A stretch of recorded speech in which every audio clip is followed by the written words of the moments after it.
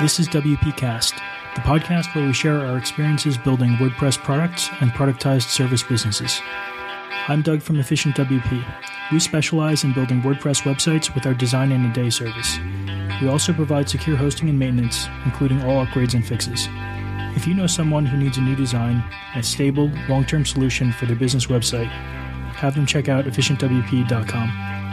I'm David. I build beautiful and simple WordPress plugins that drive conversions, such as easy pricing tables and OptinCat. OptinCat helps you grow your email list by letting you add powerful lead capture forms to your site and comes with a bunch of really cool conversion enhancing features. Visit fatcatapps.com to learn more. This is episode 45 with Barry Kuich from Never5. So Barry, I met you in Sevilla at WordCamp Europe, and we had this plugin authors meetup there, and you were basically the one you're basically dominating the meetup, but not in a bad way, but you were just like sharing so much information, and everybody was just really glued to what you were saying. So I thought we'll have you on the show here. How are you doing? Hi, thanks for having me. I'm doing fine, thanks. How are you? Doing good. Do you want to give us a quick intro about yourself? Like, how did you get into WordPress? Where are you from? What are you doing? How do you spend your days? My name is Barry Kooi. I am from the Netherlands. I've kind of freelance now. I work at my own company called Never5, and I used to work at Woo on WooCommerce. Mm-hmm. So and like you said, plugin developer, and we met at I think it was called the Plugin Stripe, something like that, in Seville, which was a lot of fun. So how did you get into WordPress development in the first place? Yeah, so I used to work at a local development company, and we used to make websites. One day, my former boss walked in and said, we got to check out this thing called WordPress. And I think this was 5 years ago, something like that. Okay. Yeah, it was kind of cool. So we started using it for the really small websites, and then started doing more and more with it. And then I think about 3 years ago, I created my first plugin, as in uploading it to .org. I think I only do WordPress at the moment, so I just kept on getting deeper and deeper in this WordPress thing. That's cool. So how did you get involved with Woo themes? I've been to the last two WordCamp Norways. And I met Mike and Jay and Scott there. Scott used to work at Woo Teams back then. And we just connected and started playing video games together and everything. And then one day they sort of joked into saying, when are you going to come work for Woo? And I replied I've never actually considered an option, but that would be pretty cool. And then I think James fired one email, and in a week I joined Woo. So that was pretty cool. That's awesome. So Woo, same as Automattic, was a very distributed company, right? So did you end up doing a lot of travel? Did you end up making it to South Africa and travel around to meetups and stuff like that? No, well, I used to travel to I went to Seville and Norway and a couple of other WordCamps while I was at Woo Teams. Unfortunately, not to South Africa. Their WordCamp Cape Town is in September, and I was actually invited to come, but I can't because WordCamp Netherlands is around the same time. I'm an organizer of that WordCamp, so it's just it kind of sucks. But I have to skip South Africa for the local WordCamp. Yeah. Well, maybe next year. So one thing that I thought was very interesting when I met you was that, so as Woo Themes was acquired by Automattic, you were basically faced with the option of either giving up your plugins that already were, you already had really good traction and you were having paying customers and all of that. So you basically had to make the decision, are you going to give up all of that and sell it to Automattic, or are you going to quit working for Automattic and do your own thing? Because I guess Automattic has a no side projects policy, right? Correct, yeah. Yeah, well, I mean, it's in... A lot of people really think that Automattic was the bad guy in this whole thing, but Automattic has had this rule for a lot of years, and then they acquired Woo Teams, which didn't have this rule. So it kind of created a really awkward situation wherein you suddenly hire 55 to 60 people that have different contracts, right? Yeah. Mm-hmm. So they offered me money to purchase the plugins, and but I just didn't see myself being happy not having my own products, because you put so much time and effort into your own stuff, and then you just I don't think that money would make me happy, if that makes sense. Yeah, it's more about the I guess like the ownership and the freedom to work on what you want, I'd say. Yeah, and just something that you're so passionate about, and you're making this commitment to these customers, and then one day to the next, you're just like, oh, I know that I promised you this and that, but I just saw. I didn't feel like doing that. Right. And one thing that I did find interesting is that, say, unlike Doug and myself, you have a family and you have one kid, right? So there's definitely a lot more, I guess, responsibility that you have, because for us, we can live on very little money if we have to, if something goes wrong. It's a lot easier to take risks, I think, in our position. Yeah. So I imagine it was, you did have to think over the offer, and, because it is definitely a more stable option. Oh yeah, definitely. Yeah. And I just had to just calculate, right? Because the advantage is that I've had the business already when I had to make the decision. So I already had a steady income on the business that I could calculate in saying, like, how much is it making now? How much do I think it will grow? Yeah. And just made a calculated decision. And I mean, obviously I'm making less now because I used to make the same amount and Wooteam's salary. Yeah. So that whole income is gone. But I mean, the business is still growing, and now I can spend full time on it. So that's really having an impact as well. Yeah. So do you want to tell us a little bit more about your different products? Yeah, sure. So I currently have 4 premium products, paid products. I think one of the most known ones is Related Post for WordPress, which is, it's kind of obvious what it does. It creates the option for you to have related posts on your WordPress website. One of the cool things about the plugin is that it caches everything, so it's really not harming your performance, and it allows you to do related posts on custom post types. So you could say, like, on a WooCommerce shop, I have a blog as well, and I want to have related products for my blog posts. Yep. That's pretty cool. The other one is Download Monitor, which allows you to track, manage, and set up downloads on your website. Then there's one called Post Connector, and Post Connector is sort of it's more like a technical plugin, so it solves the issue of not being able to connect post types to each other. So with Post Connector you can. Could you give us an example? Yeah, so I know that I think Carrie uses it on her podcast website, and what she has is like sponsors and episodes, and not every sponsor sponsors every episode, so these are 2 post types, and with Post Connector she connects the 2 together, so you can automatically display your sponsors per episode and stuff like that. Oh, okay.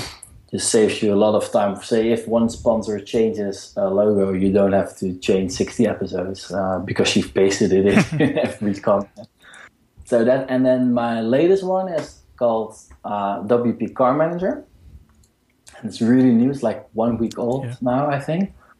It's a WordPress plugin for managing vehicles, and at this moment specifically cars, but that's obviously extendable. And that's on one end, if you're like selling cars and you want a website to list the cars you're selling, and we're working on the next version will make it possible to create more like a car marketplace. So you can also create cars from the front end and create a marketplace with cars. It seems pretty cool.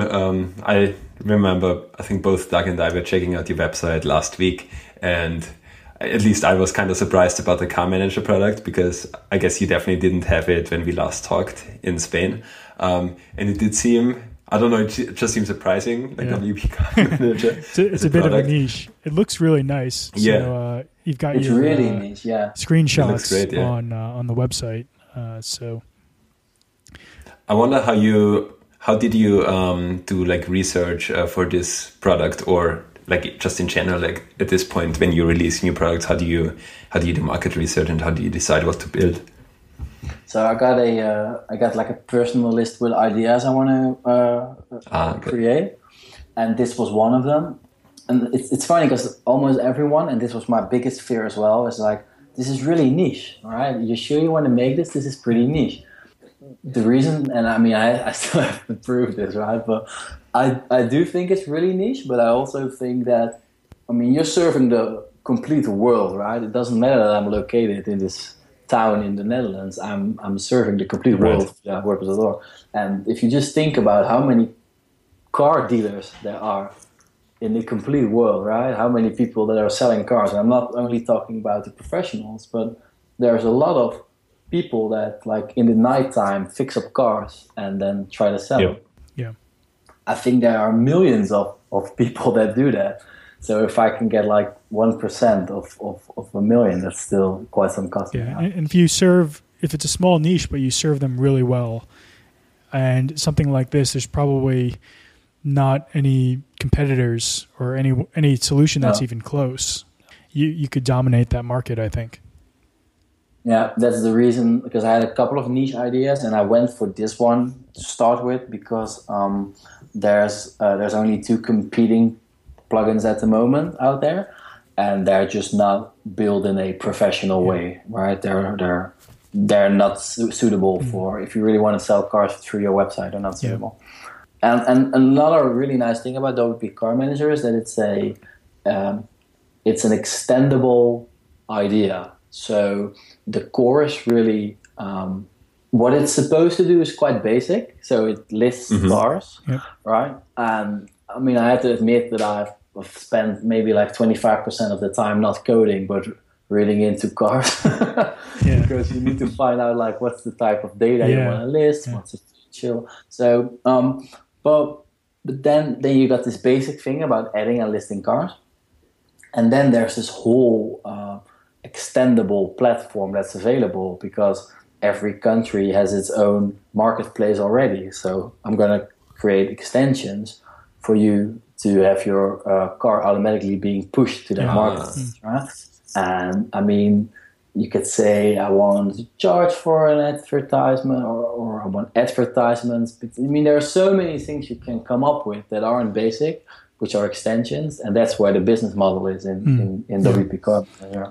And I imagine you can take the framework and change it to something else. Like, one thing that comes to mind is real estate. There's the basic framework, I think, can be applied to houses. Definitely, yeah. Yeah, real estate is the next thing I'm going to be working on.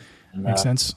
It was either cars or real estate, and real estate had a bit more of professional competition already. So since I was going to do them both anyway, I decided to go for cars now instead of over a few months, and maybe some other competitor comes first, right? Right. But yeah, definitely. I think the market for real estate is well, maybe not bigger, but bigger in a way of that more people think about listing their real estate instead of listing their cars. But I think about 75% is reusable. There is definitely some really specific vehicle stuff, but a lot of it is reusable, that's true. Cool. So do you want to give us some more information, like what kind of scale is your business at this point? Do you have any employees or freelancers that are working for you and helping out with? You're doing everything by yourself? I'm doing everything all by myself at the moment. It definitely seems impressive to me because you have so many plugins and so many extensions. And I was just checking out your website, never5.com, and I think you mentioned that half of your customers get a support ticket answered within 2 hours or so, which is just super impressive. How do you manage to juggle all of this?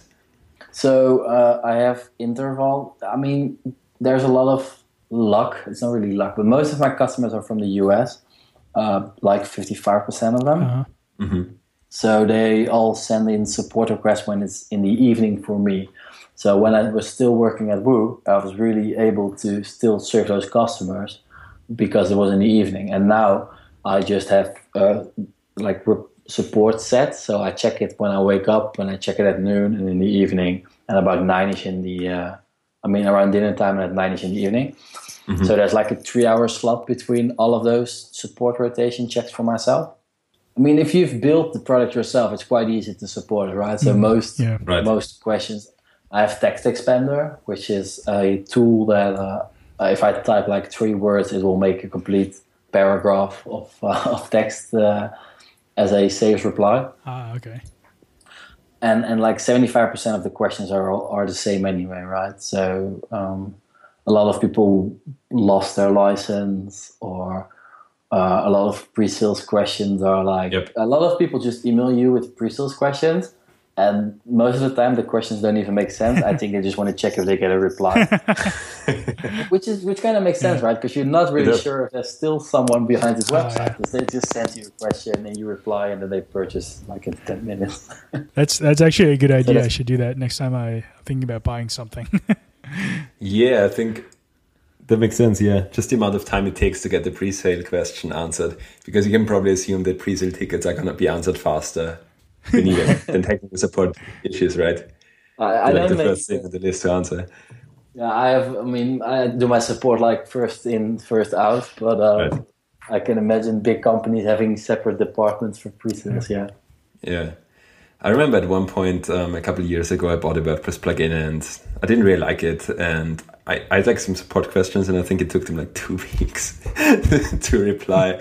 And then I asked for a refund, and it took another 2 weeks to get the refund. And it was just a bit of a hassle, this whole thing. So, but I think it's good that there's a lot of people in the WordPress space now, such as you, that really take support seriously. Yeah, and I think it's one of the, it's on my website, and then I'm sponsoring a WordCamp as well, and you have to give a description, and those are the moments that you really get forced into thinking about how is my company different than other companies, right? Mm-hmm. And I'm definitely not the cheapest, and that's not what I want to be. So it's gonna come all down to high quality code and high quality support, right? And I think both are equally important. So you having a system that doesn't crash is just as important as when something goes wrong, that you're there to help. So that's how I want to differentiate myself in this space. And I think there's a lot of room for it. Yeah, that's a really solid USP. One thing I'm curious about is your traffic sources. So since you use this extension model, at least for some of your plugins, you do have very popular free plugins, right? Is that where you get most of your users, as probably most plugin shops do? Yeah. So I think it's safe to say like 70 to 80% of my sales come through either WordPress.org itself or the free plugin on someone's website. Yeah, that makes sense. Yeah. We just had an episode with Peter Zoom, whom you also know, and he was talking about the difficulties of getting traction for his product because he does not have a WordPress.org listing. No, that's really difficult. And I think it's his first product, and something I've noticed is that every product you launch, it gets easier. I think partially because you know what you're doing a little bit more every time you're doing it. Yeah.